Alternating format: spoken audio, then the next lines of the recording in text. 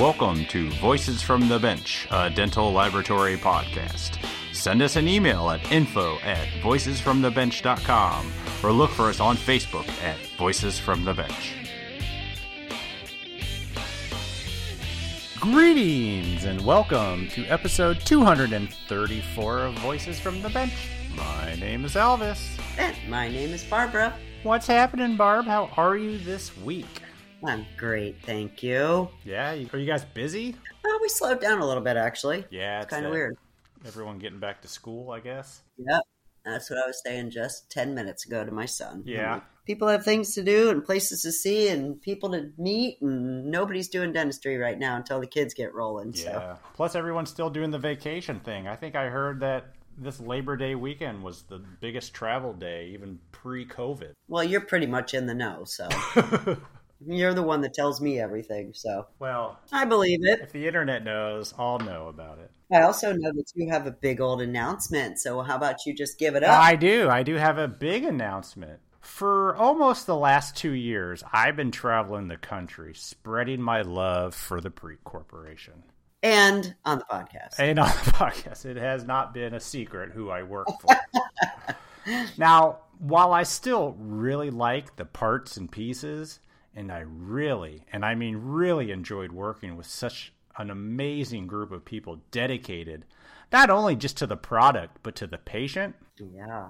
Now, before I announce where I went, I want to give a big shout out to all the vendors in our industry with salespeople.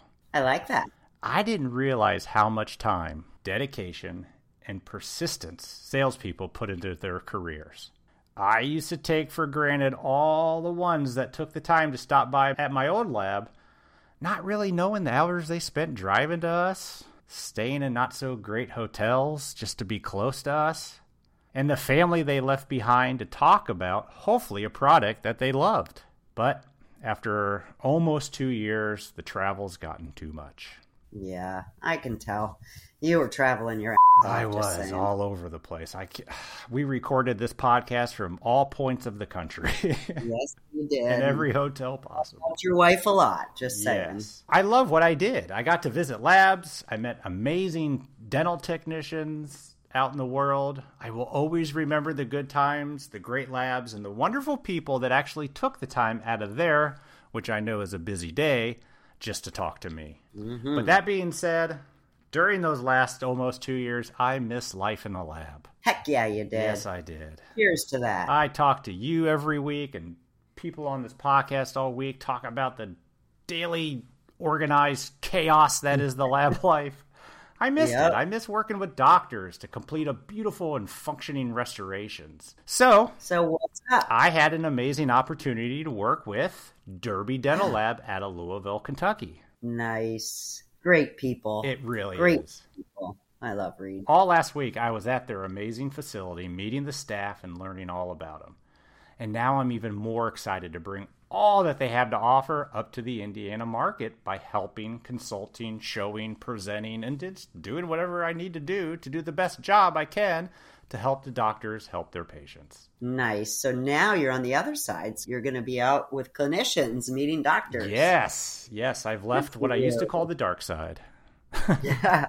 But still, no ill will. Preet is still amazing. Their service is amazing. The parts are amazing. I left to do what I wanted to do, which was get back into a lab and see my family more, honestly. That's pretty noble of you, I just gotta say. It was a great experience. I would totally do it again. I can feel you tearing up. So, if there is a dentist in Indiana listening to this, hit me up. I'd love to introduce you to my new home of Derby Dental Laboratory. Congratulations, friend. Thank you. I appreciate it. I'm ready to talk shop again. Yeah. So this week, I got to have a conversation with a denturist out of Alberta, Canada. Oh, here we go with the name. You ready? No, I got this. Ready? Luke LaRock Walker. Nice. Now, you missed this conversation, Barb. What the hell were you doing? I was doing something. I'm sorry. Stop doing stuff. I will. Luke is all in on the digital workflow. But even with all the advances and technologies, Luke still can't do it by himself. Enter Paul Imperius. He's an analog dental technician from the other side of Canada. Together, they are taking the whole Full Arch digital workflow to the next level. Luke talks about his experiences in school and being a denturist in that Providence. Paul talks about what led him to the other side of the country to find a better lab life. But getting together, they both talk about teaming up and finding a way to work together to find a better workflow, making better products for their patients. Nice. We talk about scanning and printing and milling and full arch implants. I mean, they do it all. So join us as we chat with Luke LaRock Walker and Paul Imperius from True North Denture and Implant Center.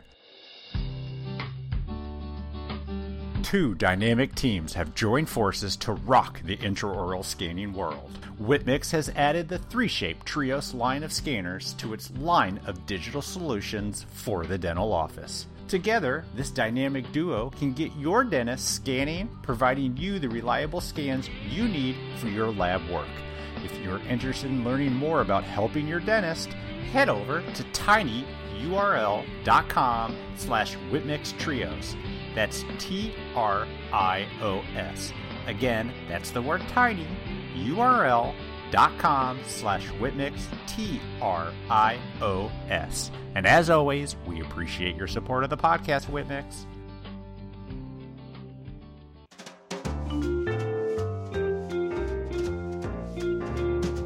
Voices from the Bench. The interview. So I'm just going to go ahead and butcher your names right off the get-go. That's what I do for a living. My name is Paul Imperius. And I'm Luke LaRock Walker. So we are excited to welcome to the podcast two gentlemen from... See how excited they get? Sorry. Excited to have on the podcast today from Alberta, Canada, denturist Luke LaRock Walker. LaRock Rocker. Luke LaRock Walker. There we go. Yep. And his technician, Paul Imperius. Paul Imperius. Welcome, gentlemen. Thank you for joining me today. Thanks for having us. We're looking forward to it. How's everything in Canada? Oh, it's sunny and hot, and the sun is out, and we're enjoying the weather that it's summer because we know in a few months that it'll be 30 below eventually. And it's coming soon. Yeah. Enjoy it while you can. Exactly. Mm-hmm. So, Luke, I actually got to meet you at the Maine Denturist Association. Yep, that was a lot of fun. Yeah, that was a great show. And you put on a fantastic presentation about what you're doing in your practice. Thank you. Which is True North Denture and Implants, right? True North Denture and Implant Center. Yep. Perfect. So I'd like to kind of find out how both of you got into the industry. So, Luke, how'd you become a denturist? Yeah, so my story started definitely growing up. My best friend, his dad, was a dentist. So I kind of always had the dental influence in my life.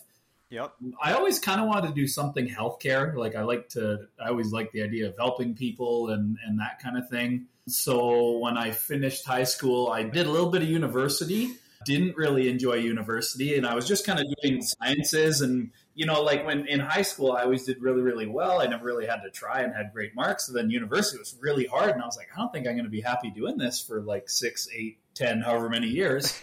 Yeah. So, because I had thought, maybe I could do optometry, dentistry, something like that. So then I started exploring other options. And then, that same best friend, so his name's Connor Fairbanks. He's actually a dentist up in Edmonton, Alberta, Canada now. So he did follow his dad. And his one brother's an orthodontist in orthodontic school, and then his sister's a hygienist as well. So wow, yeah. They trade. Yeah, so anyway, but his uncle was a denturist, so I actually didn't even really know anything about denturists. And then I went to school with a girl, and her dad was a denturist. So then I started chatting with her and then went and kind of checked out what he was doing up in Edmonton. That's where I kind of grew up.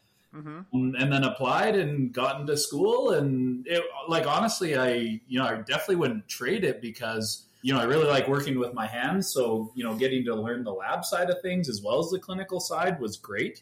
And the other thing I notice now is in our industry, it seems like dental offices tend to be open kind of like Starbucks and McDonald's. They're open every morning, every evening, every weekend, whereas our clientele is they don't want to come on evenings and weekends. They want to come Monday to Friday. So we get very, reasonable hours. Yeah, it's a very good lifestyle and I love it.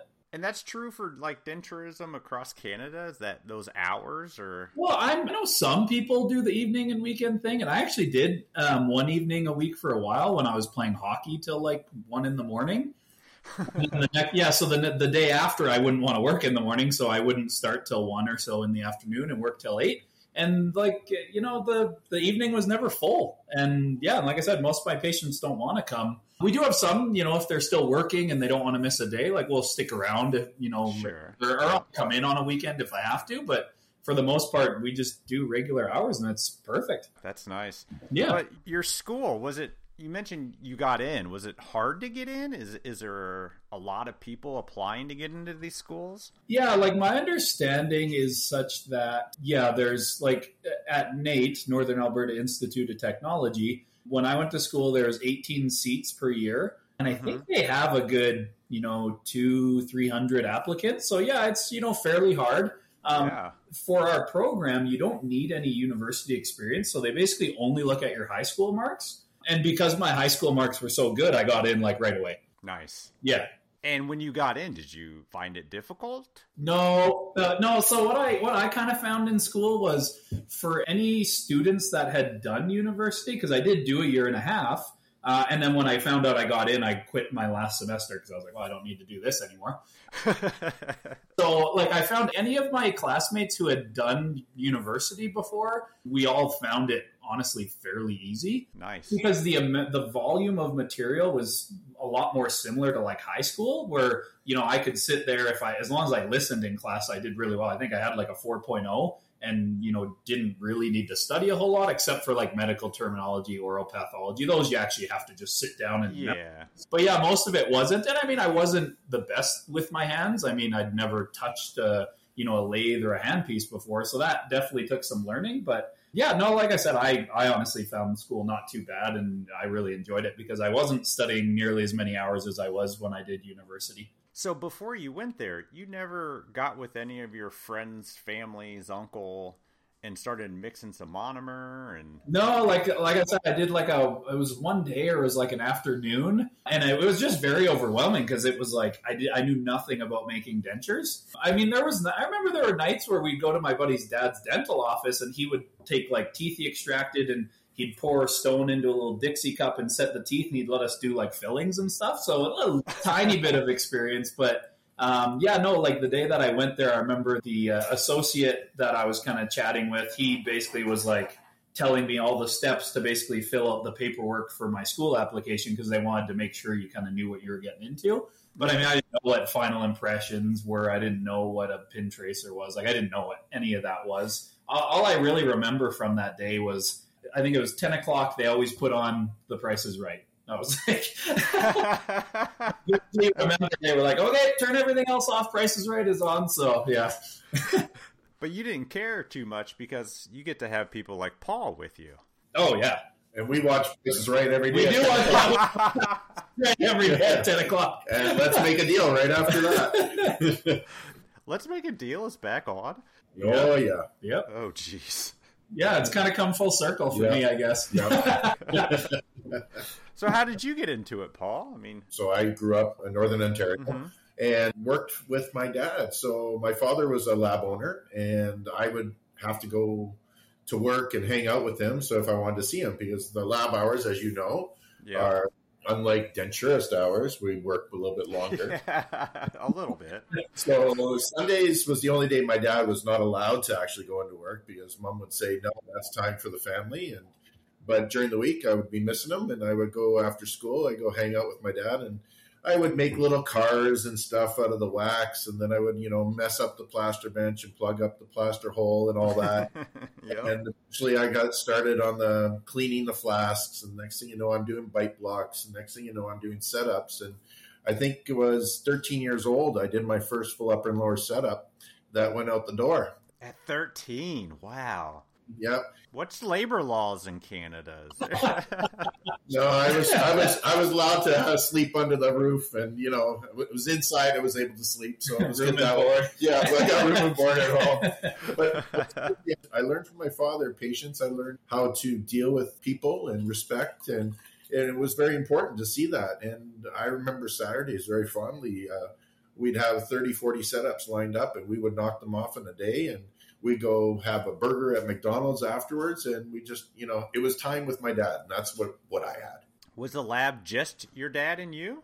No, he had about 5 or 6 in the lab, so Okay. it was a busy production lab. So my father, when he started, it was right after the war. He came back from the war. He was in the Second World War. He was a POW, and he came back in early 60s. All the dental technicians were starting to bootleg dentures for the public, and it was kind of the early onset in Ontario of the bootleg denturist type of movement. Yeah. A lot of the guys that were in the labs, they were like, oh, we're going to go become a denturist. It was all grandfathered in. They got their license and off they went. So before he knew it, like dentists were calling him saying, hey, Ken, can you handle our work? Can you take on our work? And I think he was up to like 20-man lab back in the 60s. Wow. Yeah. Wonderful. In a small town in Northern Ontario. So when he had this, it was a great experience. And I thought it was wonderful. It was a great way of lifestyle. And I thought, well, this is wonderful for me. I can work with my hands all day. I get to deal with people that I love and respect. And it was a good thing. So I eventually got my formal education at George Brown College down in Toronto.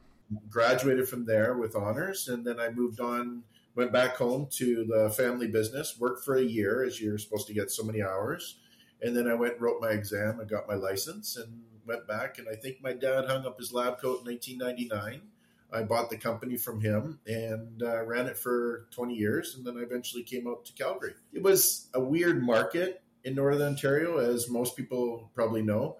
Labs were struggling. It was a hard thing. The market's not there. And everybody always talked about oil and Alberta and doing well. And I've always wanted to come out west and never really had the inclination. And then talked to my wife and we said, yeah, let's do this. Let's move. And she stuck around for a year just so that my son could finish high school and we could move out together. And then eventually, actually the distance is what caused my relationship to actually fail. So I moved out here and she stayed in Northern Ontario with the kids. And eventually my son came out to school and we've just been doing this as best we can, right? What'd you do with the family business? Did you sell it? Did you just shut it down, or? Basically put it in a box, and I thought maybe eventually I'll open up again someday. I didn't know where my path was going.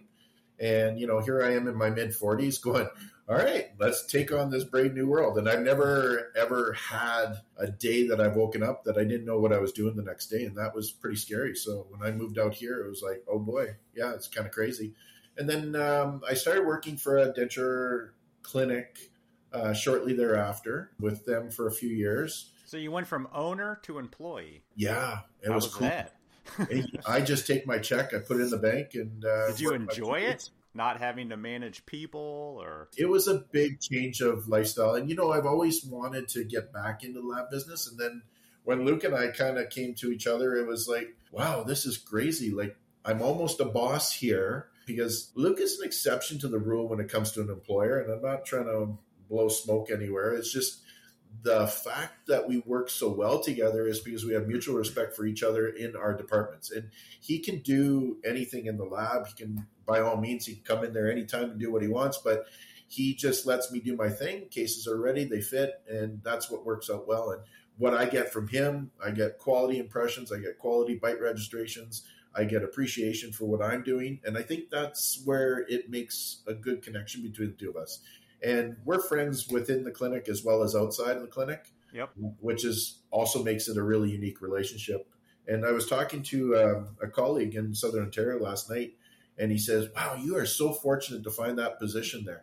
And I said, yeah, I am, but I've also been doing this for 40 plus years, and it's about flipping time that this came to me, It's quite unique. And Luke and I we've developed the clinic in such a nice way that it's working beautifully for everybody. So how did you guys connect?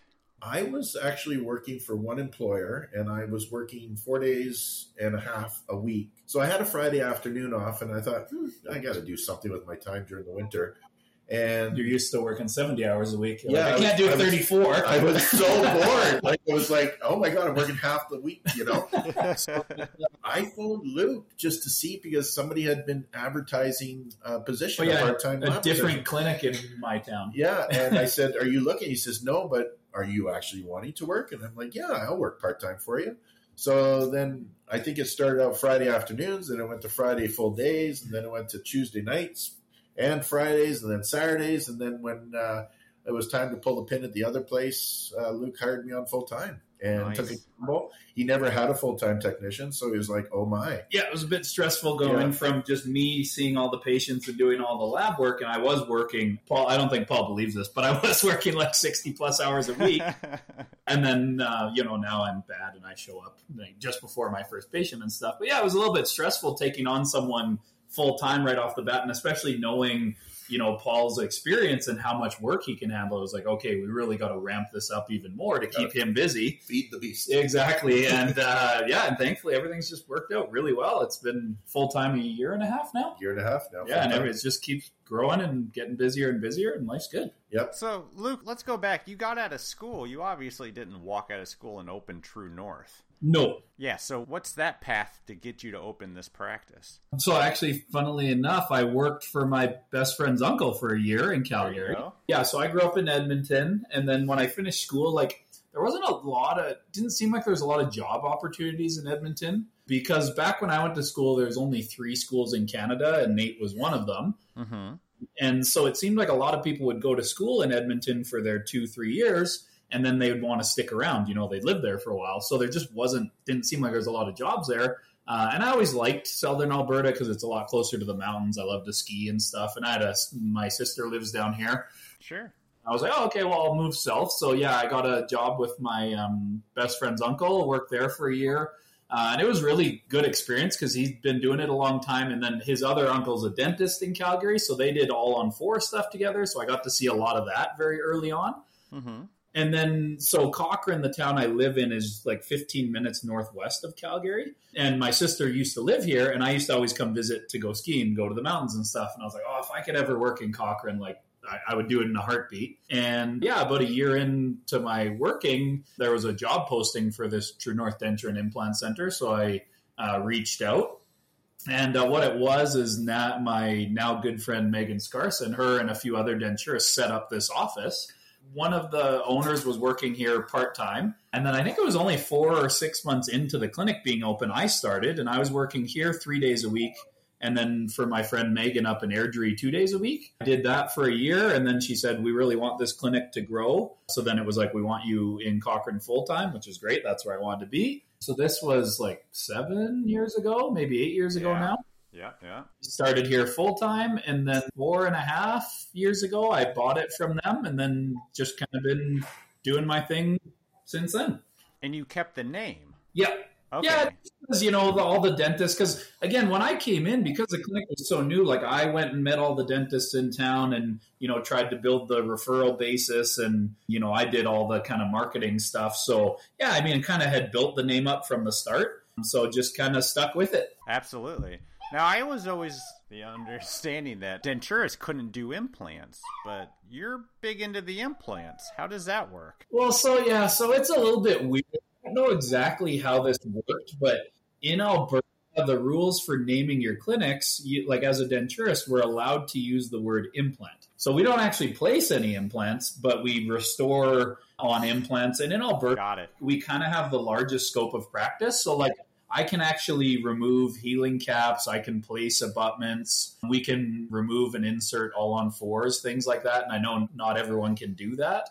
So yeah, I don't know who fought for that right, but we're allowed to have the word implant in our clinic name, but no dentist or specialist is allowed to use implant in their name, even though they're allowed to place implants. So yeah, every now and again, I have the weird conversation with patients and they're like, well, your name says implant. Why can't you do the implants? And then I explain, I didn't do all the schooling, and that's not in our scope. But so there's a number of clinics that have the denture and implant center in it, and yeah, it's just an Alberta thing. I don't know if all the other provinces have that, but like I said, it is definitely in Alberta. You see that in the names a lot. And Elvis, just so you know, there are denturists that actually will not do implants. So they're just strictly like dentures and repairs and relines. Yeah. And the other unique thing is 7 hours west of us in BC, their scope of practice doesn't allow them to do all this. So it's province by province, basically. And I think Ontario and Alberta have the highest scope of practice, both for denturists and dental technologists as well. So it's quite unique that way. And even for treatment planning of cast partial frameworks, we're able to do a lot more than just 7 hours west of us in BC.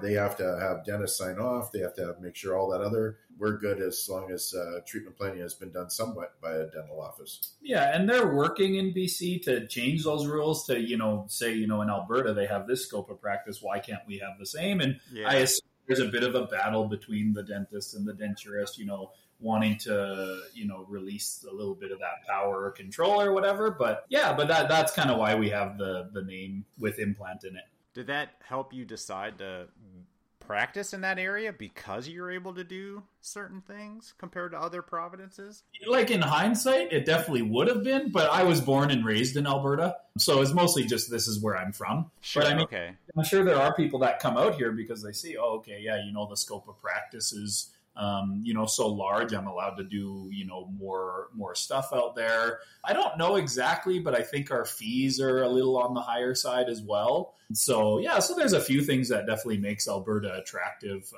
for denturists to come and work. Yeah. How many are in your area? Is it competitive? Well, so there's only one other denturist here in Cochrane. And then there are a few dental offices where the dentist will do the dentures. So Sure.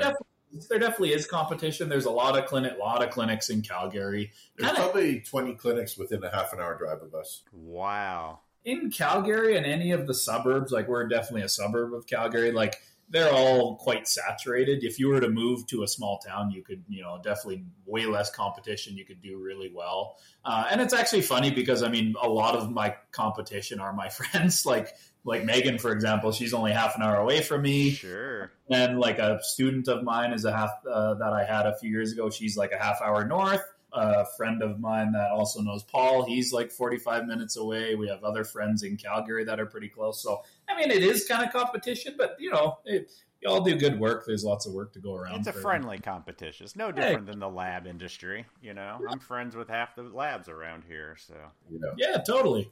But they don't all have a paw. They don't have a paw.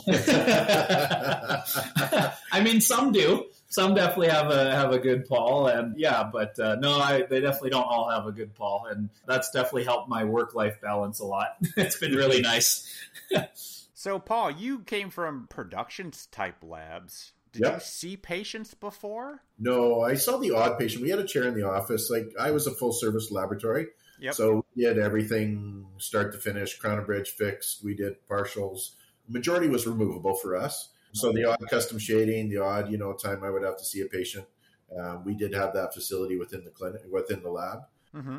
But it's totally changed my outlook. And I don't think I've told Luke this yet, but I know my work has actually improved immensely with the clinical aspect being so close that I can actually walk in the room and see what the patient looks like with the denture in their mouth every time I want to see that. And that is a huge bonus. We've also set up a lot of communication between the clinic and the lab, even though it's 5 feet away.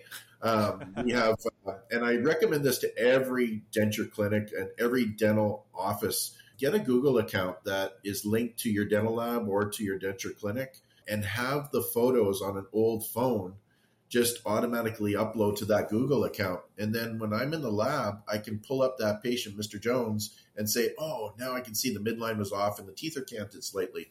And I can fix that immediately. And Luke doesn't have to actually say anything. He just says, check photos for adjustments. And then I look at it and it's like, yeah, it's right there. So to identify in the laboratory, when you had, 20, 30 cases coming in every day, it was hard for the dentist to take 2 seconds to even put the name on the script, let alone some instructions. So there's no discredit to the dentist. They're busy. They're doing their thing. Or they might ask the assistant to do it, and she misinterprets what he said and puts down A2 instead of 2A. And then you're like, oh, now I got to do a reset and all those teeth. So there's a lot of communication. This allows me to oversee where I want to take that information now, and I can take the good, the bad from it and make it better and make my product better, which I'm very proud of. And when he's it's funny because I always look over, why is Luke grinding? You know, what's he grinding now? And he's like, he looks up at me just with these eyes and he goes, it's just an adjustment. Relax. It's like, okay, you know, because I get a little, like, I'm very proud of what I give him. And if the work is quality, he's happy with it and the patients are happy. And I think, you know, you just bought that Mercedes from the Mercedes dealership and you're paying all that money. And then the guy at the salesman says, oh, the door doesn't close properly. Let me take it to the back and grind it. Yeah. And you can't do that with a denture, and the patient can hear that, and it just drives me insane. That's just a pet peeve of mine, and I want to make sure that Luke doesn't have to actually grind. And you know what's really nice, Elvis, is we just started with this mill machine that we got from Ivoclar, and we did a couple cases, and Luke checked the bite on one right after we just got it, and he looks at it, he goes, check this out. And I'm not sure if you're familiar, you obviously are, is the PK Thomas technique, where it's tripod contacts to fossa. Yep, I've heard of it, yeah. Yeah, and then, you know, your marginal ridges, you have one pinpoint contact, both mesial and the distal, and you get this nice occlusion. So he brings the dentures in after checking with articulating paper, and he goes, check the bite. And I'm like, oh my God, that's textbook. Like, it was crazy. I couldn't believe, like, I have a really hard time getting that analog, and then here's this computer that's just nailed this thing. Every time. And it's unbelievable, you know? So, yeah, it's just, I'm an analog guy, true and tried, how many years, 40 years. And then I come to Luke and he's like, okay, this is how we're going to make models now. And he's showing me my mesh mixer and I'm going, oh man, this is not going to be a good day at work anymore. And then eventually, all the other new advents of equipment and supplies and software and everything have come out. And now it's like, I can make a model in a minute and 20 seconds digitally. I can make a custom tray in about 8 minutes digitally. Like, it's just, how can you do that analog? And the quality, and can you put the name in the model the same way that the software does so that it looks perfect, right? Yeah. You used no digital prior to coming to True North? That's correct. And Luke, were you into digital before Paul joined you? Oh, yeah. Okay. Yeah. Where did you step into digital? Yeah, so my digital journey started April or May 4 years ago. It was March. So again, going back to my best friend Connor, he finished his dental schooling and then he went down to do a general practice residency at Idaho State University. And then he played a lot of basketball. I never really played a lot, but I love sports. So he was living in Pocatello. And then March Madness was going to be in Boise. And I was like, hey, what if we buy tickets, I'll come down, pick you up, and then we'll drive over to Boise and go watch basketball. So he's like, okay. So then, so I go down, and then the night that I get there, he says, oh, I'm still at the school. Come by. I'll show you around the clinic and stuff. So then he says, oh yeah, check out the stuff that we're working on. So he had this 3D printed mandible, and then he had a stackable bone reduction and surgical guide for, it was either a 2 or 4 implant locator case. Yeah. It was all 3D printed. And I was like, what is, I didn't know anything about 3D printing. I was like, what is this? And then he was like, oh yeah, there's this free software, Blue Sky Bio. You can just design this. And then he's like, yeah, it just takes all the guesswork out of it. And I was like, oh, okay. So I remember night, because then I was like, well, what do you mean 3D printing? He's like, well, you just pour this liquid in here and then it gives you a object. And I was like, how does that work? How does that make sense? I remember all night I was up really late Googling and what is Blue Sky Bio? How do you resin printing and stuff? So then I found these Anycubic photon printers. Yep. And I think it was that night I found this Facebook group. And I think there was 15 people in it and it was 3D printing. And it was, I don't know if you're in this group, but it's Rick Ferguson's 3D printing group. And now I think it's 10,000 members or something. Yeah, so I joined it and I found one of these printers on AliExpress for $500 and bought it. And then I went to a course in Calgary a month or so later and I bought a lab scanner. I just love technology. I like the toys and stuff. So back then I was kind of impulse buying and I've learned a lot since then. So yeah, I was I got a lab scanner, printer, and then what was you couldn't even really do a lot with digital back then because it's no labs were making frames off scans. The design software was brutal. This wasn't a lot, but I was just really excited about it. I think I started making custom trays. Zircon Zan had free custom tray software. So it was just great. I'll take impressions, scan the impression, design it, print it. And again, I was working a lot of hours, so I was trying to, at night after the kids were in bed and whatever, I'd be on my computer learning Mesh Mixer for hours. Yeah. Yeah, I have these slides of like creating a model to 3D print used to take like 30 steps, and now with Medit it's like 8 seconds or something. Like it's ridiculous. So I started like a long time ago. And then it just kind of developed and evolved. And then like I got a Medit i500 scanner when it got Health Canada approved. And then we got a Nextdent printer. I kind of got those together. And then that was kind of when I started speaking on digital denture stuff. And then I was playing with Exocad, got 3Shape. And so, yeah, I've just kind of gone. I mean, I probably had like 6 of those cheap printers at one time because a new one would come out like every 4 months. And it was like, oh, gotta get that one, and they're only $400, so I just keep buying them, and it was a lot of fun. He has a problem, Elvis. Yeah, we know. That's a serious problem. We now have a Sprint Ray and an Asiga and a Nextdent. Yeah, he went to a CPR course and he comes back with a printer. Don't lie. He's calling me on the way back. Are you still at the clinic? I got a present for you. And I'm like, okay, what is it? He says, do you want me to tell you, or do you want to see it when I get there? And I'm like, all right, come on. And then he comes and he's got this box that's bigger than a dishwasher. And he's like, dude, I got it for a great price. And I'm like, okay. And this was like 2 weeks ago. How big is the lab in this building? Do you have room for all this stuff? Smaller and smaller. Yeah. I bet. Yeah.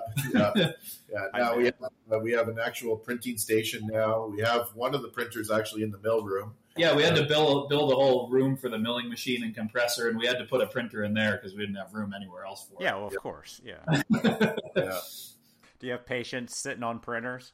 Well, it's actually quite cool because as soon as you walk in, you've got Shelley on one side, our receptionist, and then on the other side, you've got this glassed-in mill room, which is all soundproof. Yep. So here's this, Cadillac basically in there, running with its little beast, the compressor, and you can see this stuff working. And we had one patient, we just finished him off the other day, and he saw that we were building this mill room months ago, and he said, what's going in there? And he's super into technology, he likes his old cars and everything. Yeah.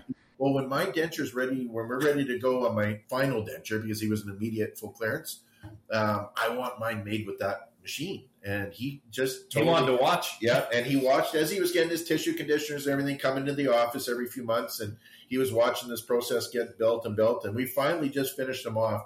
And he was just so tickled that he was able to do that. We actually let him put the pucks in the holders and then load them into the mill for his actual dentures. Yeah. Oh, I bet you loved that. Oh, he totally did. Yeah, he was right into that. Yeah.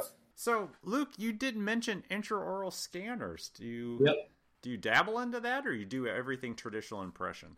No. So I'm actually a key opinion leader with Medit. Okay. Like I said, I got my Medit i500. That'll be...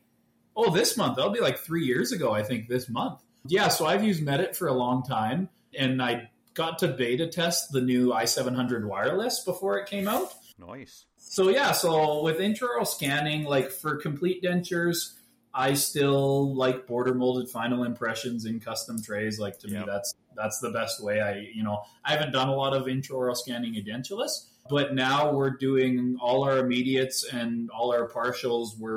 Basically, everything's done with the intraoral scanner. Lower free ends can be tough, so sometimes I do have to do an impression, and then we can either scan that impression or pour the model and just scan the free end. Because what I found is like the partials that we're making from intraoral scans fit so nicely. I remember there was a case where I had to do a lower impression and I did an upper scan, and the upper fit perfect, and the lower I had to adjust the frame. So now, even if it's just 6 anterior teeth, Paul kind of bugged me and was like, "You need to scan those teeth." So even if it's just a few teeth, I'll scan the actual teeth and then do the impression, and then we'll blend the two together, and they fit amazing. They're awesome. Medit software actually allows you just to scan the impression without pouring it, and then it flips the image automatically for you. But it locks out where the teeth you had scanned intraorally. That's all locked out, and then you just add the parts of the sulcus that you need to add on. Yeah. And you do that with a handheld, or is that a desktop scanner with the? Yep. So that's all intraoral, and and I mean, obviously, the big benefit of the intraoral scanner is patients who come in and they're worried about gag reflex and stuff. Like, sure. They love it. Yeah. And how did you feel, Paul, moving from working on stone to resin? You know what's really funny is in the wet lab, we would go through a box of stone and plaster maybe a week and a half. Sure. And, you got to fill up the bin, blah, blah, blah. So when we got our mill, it was actually Cinco de Mayo was the day that we commissioned it. And we were all there with the lace around our necks and drinking tequila in the room and everything, having a great time. And then I filled up the plaster and stone just prior to that. I have yet to buy another box. Wow. And that's 3 months ago. So I think it's working. going digital was pretty scary. Like, I'm always trying to find a unique way to hack the machine so that we can do even more with it. And right now, milling in the machine is an all-on case that we're doing a temporary situation for. And I thought, well, why don't I just mill this oversized milling and get it done? He's like, well, try it out. So it's in there right now, milling. And, we work through it. We figure out 3Shape's little ways of doing things, and it's kind of neat. And I've gone from a guy that knew zero about digital, and now people are calling me and asking me to team view in on their computers and fix their problems. So it's pretty cool. It's rewarding because you figured it out and you've got that now. However, it's also nice because I'm telling Luke, I'm going, yeah, we could do this, this, and this. He goes, what? He's pushing the boundaries now. Yeah. And it's funny because I remember some days I'll be in there in the wet lab, won't even be on till 1 PM because he's just sitting there plugging away on his computer, able to dress nicer now because there's not all this crap in the air and everything. I get to wear nice shoes at work now. Yeah, he gets to have his with the computer in the morning. Yeah, it's a totally different atmosphere now. You don't have to scrape the floor at the end of the day? No monomer smell. I sweep the wet lab once a week. Wow. It's all that's needed, right? And it's quite nice, and the garbage, the plaster bin's not full, and it's nice. Yeah. We're doing our reline impressions, our analog. We do our final impressions, our analog. But we scan them. We don't pour them. Yeah, but they're done analog. Yeah. And then repairs. And then repairs are done analog. So those are the three things. So we figure we're about 95% digital here. But the only way to digitize a repair is just to remake the thing. You have to make a new one. Yeah. Yeah, sometimes Paul makes me pour them up now because he's like, I'm not touching that impression. Now we have a student here. Now we have a student, so she's going to pour all the impressions. She gets to pour impressions. everything. She has to do it all analog for school.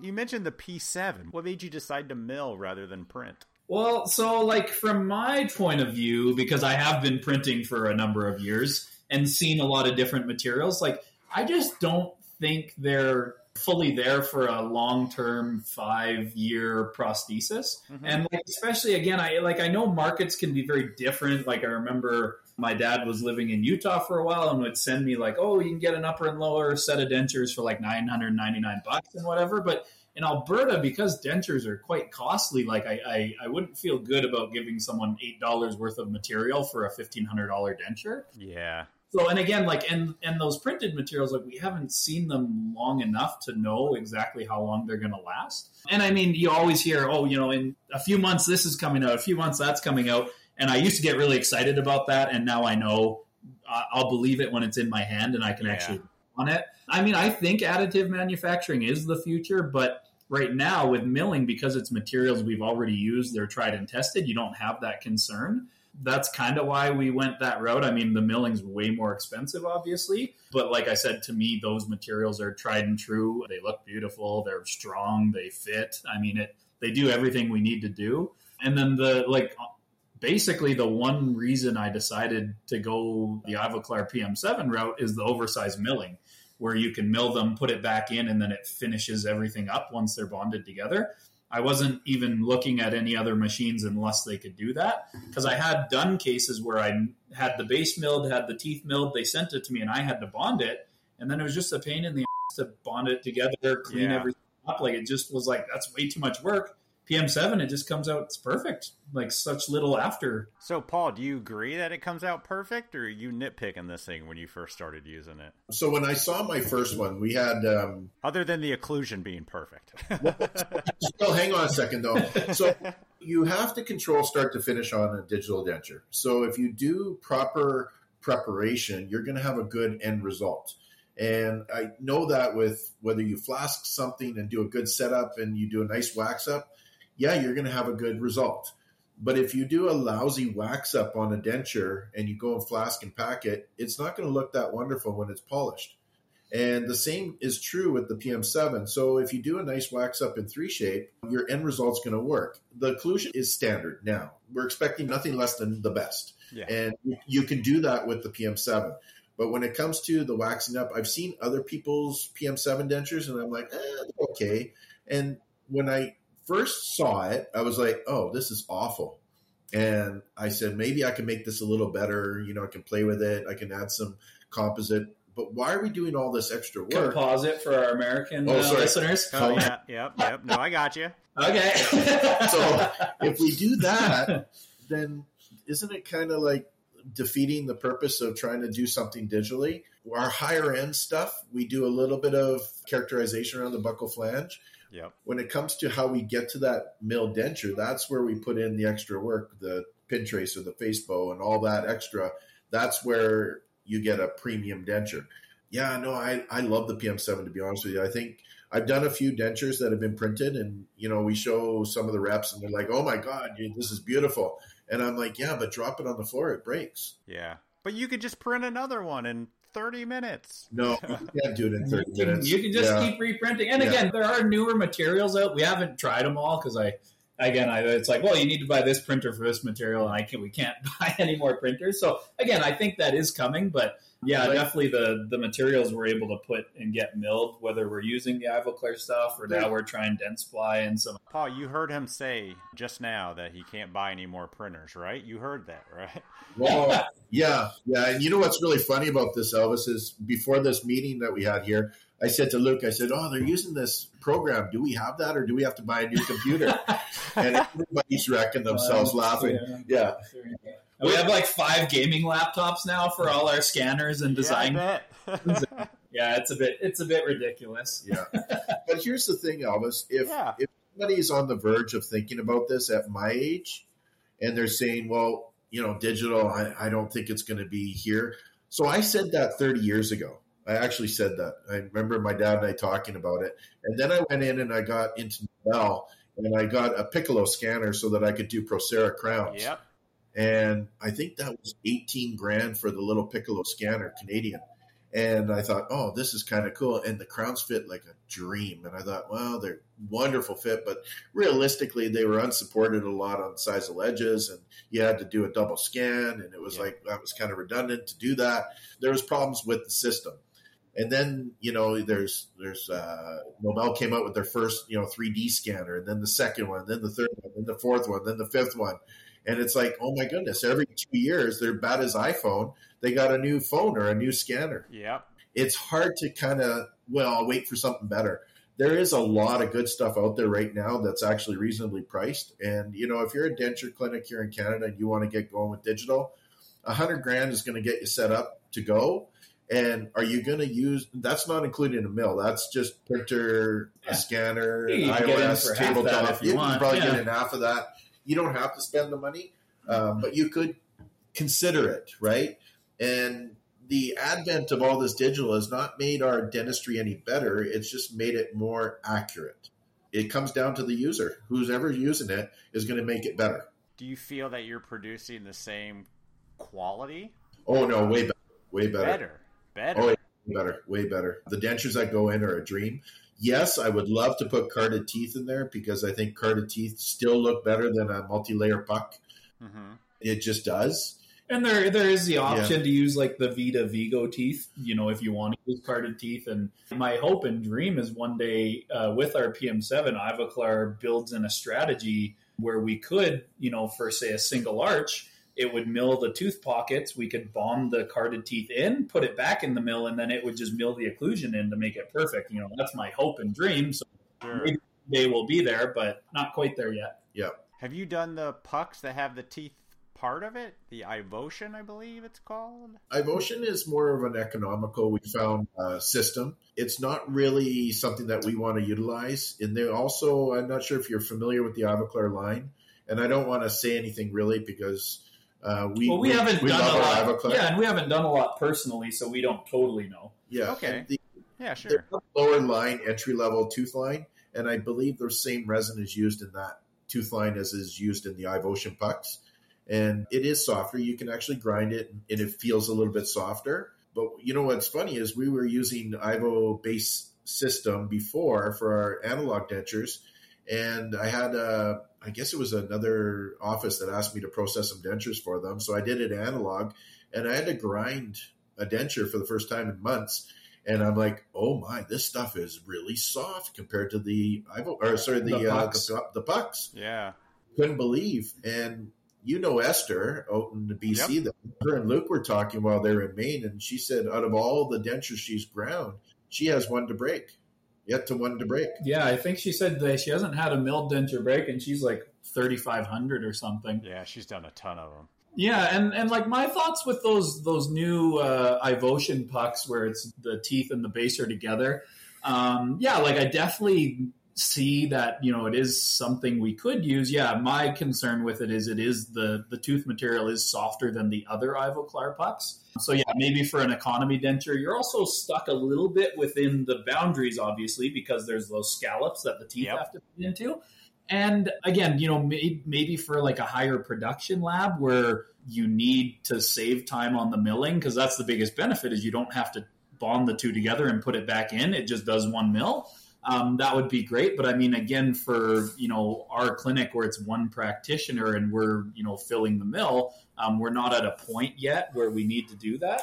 Yeah, that makes sense. So I don't see that issue. And yeah, Paul just kind of pointed out, all on X cases. And if you remember James's lecture in Maine, those are the dentures he's using for their conversions. Yeah. And yeah, that would be awesome because they would be crazy strong. It's like one solid piece. And I'm like, yeah, that actually is a great idea. That would be amazing for those temps that you convert on the day of surgery. Yeah, so I definitely think there is use for that. And if they make one that does have, the same tooth material as their other multi-layer pucks and stuff, yeah, I'd totally be game to do more of them. But sure. Yeah.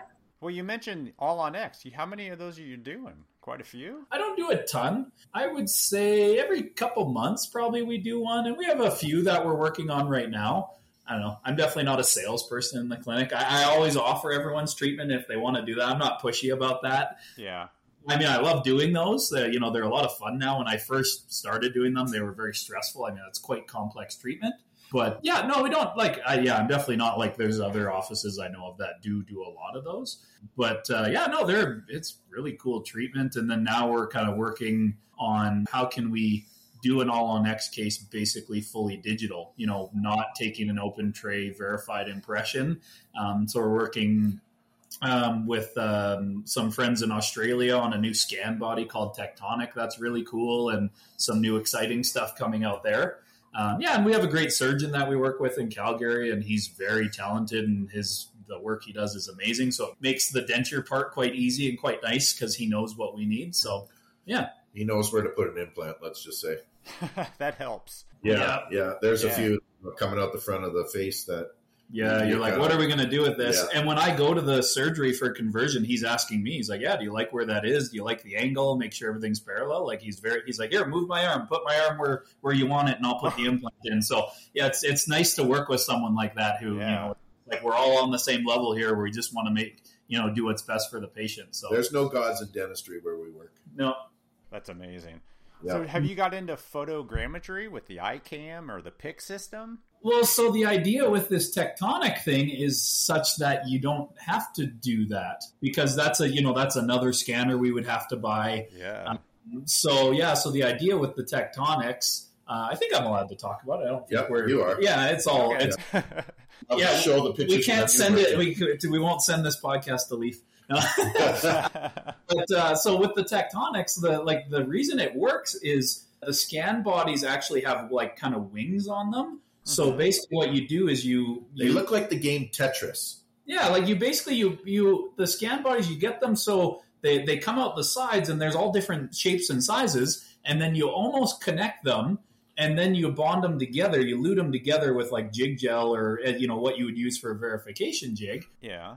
Yeah, like a pattern resin. And then what you do is rather than actually scanning the tissue or the implants, you scan those scan bodies first. And you actually scan them from, say, left to right in one scan, and then you open another scan and scan right to left.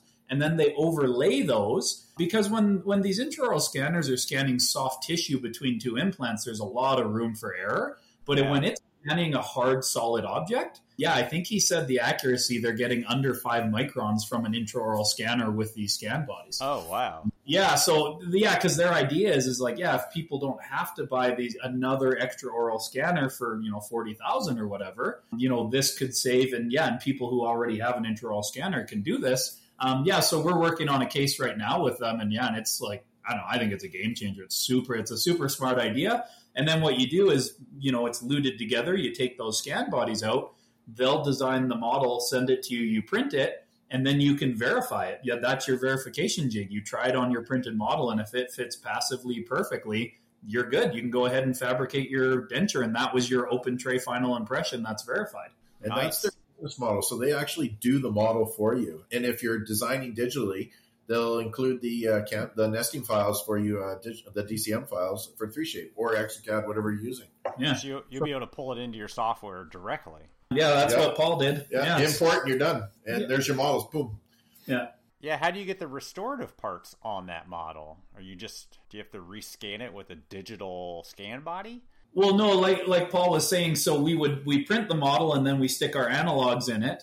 Okay.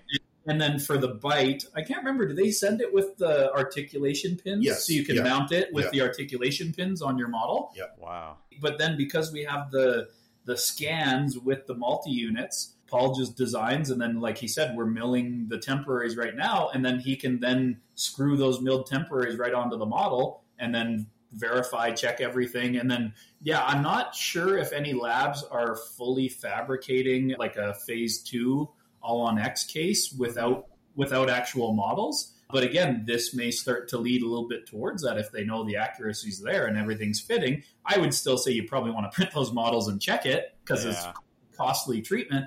But it's just kind of a new cool way of doing it. What have you gotten the patient appointments down to? Are you able to do, outside of implants and the all-on-X, but just like a denture, are you able to do it in 2 appointments? Well, you're talking about, regular. Yeah, so you basically confidently could by using, the old denture for the impressions and everything. Yeah. We don't do that because in the past year, I was on a committee for all of Canada coming up with definitions for new digital denture codes, because we have these fee guides, but none of this digital relates. Sure. So we now have to come up with new codes, new definitions for because a try-in used to be, the definition was like a wax-based try-in, and now we're 3D printing try-in. So that technically doesn't fit that code. So we're coming up with all this stuff. So in Canada, when you're fabricating a denture, you have to do a try-in. So technically you have to do it in 3 appointments. Otherwise it would be some sort of, insurance fraud or whatever. Really? Interesting. Yeah. Just because, again, if you're billing for that denture is defined that you've done impressions, you've done a try-in and an insert. So if you skip one of those appointments, you're not technically doing that code properly. So technically you can do 2 impressions. Kind of our favorite workflow lately is what's called the reference denture technique, or we call it the Digipager. That's kind of the hack name. Because in Canada, there's what's called a Winnipeger, where you just basically take impressions in the patient's old dentures and a bite. You mount it, you set teeth, you try it in, and then you finish it. So that's like the old 3-appointment denture. Yeah. So now I think it was probably Esther came up with the Digipager term. Yeah, so you can either use the patient's old dentures, take the impressions, scan it, design, print a try-in, and then insert, because basically it's perfect every time. But kind of my favorite way to do it is we'll go ahead and scan their old dentures if, say, I made them 5 years ago, or if the extensions are pretty good, whatever. And then Paul will then 3D print me copies of that denture. And then they'll come back for impressions, and then a try-in, and then an insert. So it's technically like a 4-appointment denture. But I like that because then I'm not in a rush on my consultation, because they want to get started and I don't have enough time to properly take my impressions, because I kind of practice slow dentistry. I don't like to rush things. I use regular set materials. I like to do a really good job. So I don't like to be in a rush. So this way we can get started on them, and then we can still, follow those steps. It's still quite a quick way to get the dentures made. And when I came out of school, I was very we need to do prelims, finals, bite registration with wax occlusal rims, then a Gothic arch tracing, then a try-in, then Sure, yeah. be big on like the 6-appointment denture. But what I found is, even doing my best, trying to make it not too big of a change for the patient, sometimes patients just could not handle, that much, whether just the impressions were that different from what they were used to, or I changed the vertical too much. So I honestly find since we've started doing most of our cases with this reference denture technique, patients are happier because they're like, yeah, it's like my old denture, but it fits better. It looks better. The teeth are sharper. It's basically just an improved version, and it's not this huge thing for them to get used to. So like I said, I feel like patients are happier. I do less adjustments than I used to. So, when you're looking at, should we be doing the 6-appointment denture technique? Technically, yes. But if this is, getting more patients happier, I don't know. To me, it's kind of a better way to do it. Well, yeah, the patient satisfaction is 90% of what you're doing. Yeah, it's not like in school where you're like, well, I have to get this good grade, so I have to do it this way. Now it's like, if a patient's happy, that's a successful case. Absolutely. So to answer your question from a laboratory aspect, Elvis, yeah. if you started the patient at 9 o'clock on a Monday, he'll have his teeth by the end of the day, Tuesday, if we really want to. Oh, yeah, we could get it done. Yeah. That's and that's awesome. But I got to get the pucks in the mill at night. So, Yeah, and that wouldn't be like crazy killing yourself. No. Because you would be doing other stuff while things are loading or printing or And when we do, if someone needs like an acrylic partial, which I used to hate doing acrylic partials, like probably 95% of the partials I do are cast metal partials. That was kind of just ingrained in my head from school. Yep. And now we're doing, for all our immediate partial cases, we're doing a temporary milled acrylic partial, and they're just incredible. And usually if I do the scan by, noon, they'll have it the next day. That's amazing. Is that done on the P7? Yeah. Yeah. Yeah, same oversized milling, and they fit so well. They're so easy to insert. Like, they're just incredible. And like I said, I used to hate them, and now I'm like, I wish we did more of these because they're so good now. Yeah. Wow. That's awesome. Yeah, no, it's a good workflow for sure. So, Luke, are you ever going to go back to the point of owning a practice without a technician? No, definitely not. One thing I wanted to say, like, I can't remember when we were talking about this, but like when Paul was talking about, should technicians learn the digital stuff? Like, yeah, Paul is now basically invaluable. Like, if Paul walked away, like, I would be dead in the water. And if you had that technical training, any clinic that wants to go digital, like, you could have a job anywhere you want because there's so few people that know it, as well as Paul does now. It was like probably less than a year from you not touching anything digital to like he took on it all. He was doing the printing, the designing. Now he runs the whole milling machine. I don't know anything about how the mill works. And he actually didn't know where the button was. Know where the power button was. It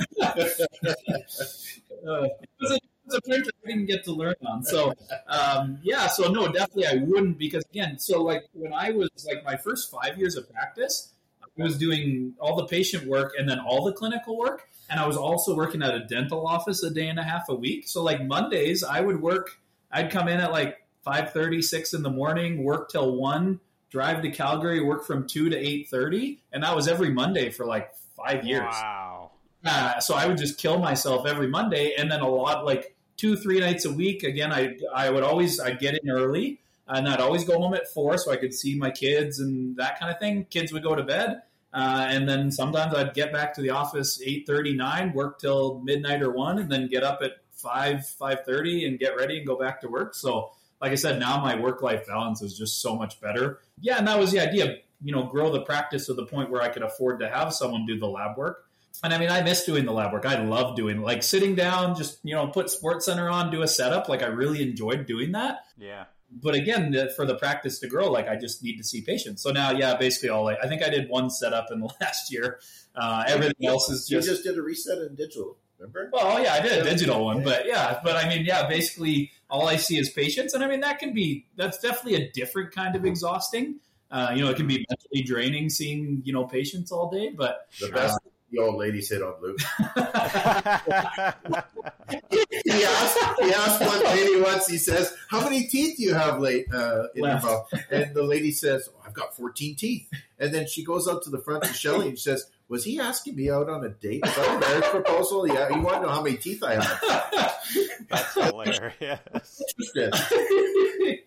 Oh, it's so funny. Some of the sweet ladies that we get through here, they're great. Oh, that's great. Yeah. Well, gentlemen, thank you so much. What a great hour. Yeah, that was a lot of fun. Yeah, I appreciate the whole story of the practice and Paul, your journey into digital. It's fantastic, man. If anything, you guys prove that it works. Oh, it does work, and just have to apply yourself and anyone be can open do to it. And be open to it. That's the biggest thing. Like, I've got people calling me saying, "Hey, what do you think of this? What do you think of that?" I said, "Well, are you ready to actually change your life upside down? Because it's not going to be easy. It's painful." Yeah. 3Shape will drive you crazy, and you'll be wondering why you're doing it. But once you learn how to not upset anybody on 3Shape World, then you can move through pretty quickly. And I was doing denture, full upper and lower bounce, working probably 20, 25 minutes, ready to go for wax up. And it was a nice setup, good quality, everything. And I think 3Shape, with the model, with the articulating, with my setup, waxed up, ready to go for a try-in, I'm about 20, 25 minutes now for full upper and lower. Wow. Yeah. That's how you guys can spend Thursday afternoon golfing. Well, that's exactly right. Yep. Yeah, I was going to say, we can get a lot of cases through, and the mill's basically just another employee. He works all night. He works all night. We show up and the work's done. Yep. Nice. Gentlemen, thank you so much. We appreciate it. Yeah. Thanks, Elvis. Awesome. We'll talk to you soon. Okay. All right. Bye. Bye. Bye-bye.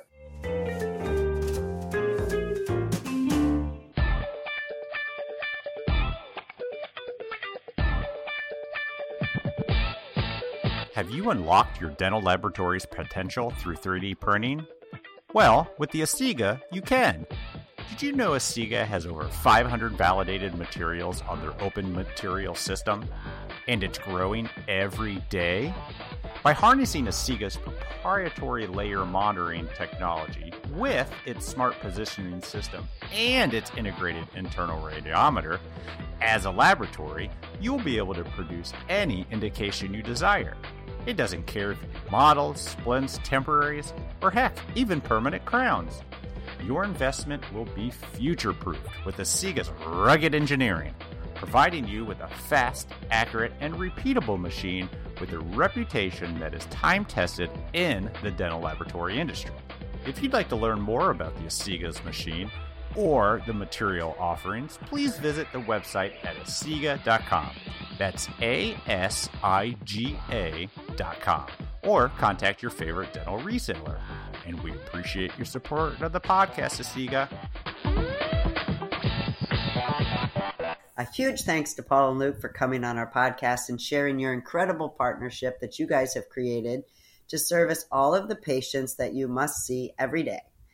I'm really sorry, super sorry again that I was not available for the conversation, but after listening to it, I do feel a little bit better about the future of digital dentures. Some of our favorite stories are the ones where an amazing technician teams up with an amazing clinician to make wonderful restorations for patients. So if you are in a partnership or know of one, drop us a message or email us and let's hear your story and find out who else is accomplishing wonderful things by working together. Aww. What a nice story. All right, everybody. That's all we got for you. We will talk to you next week. See ya.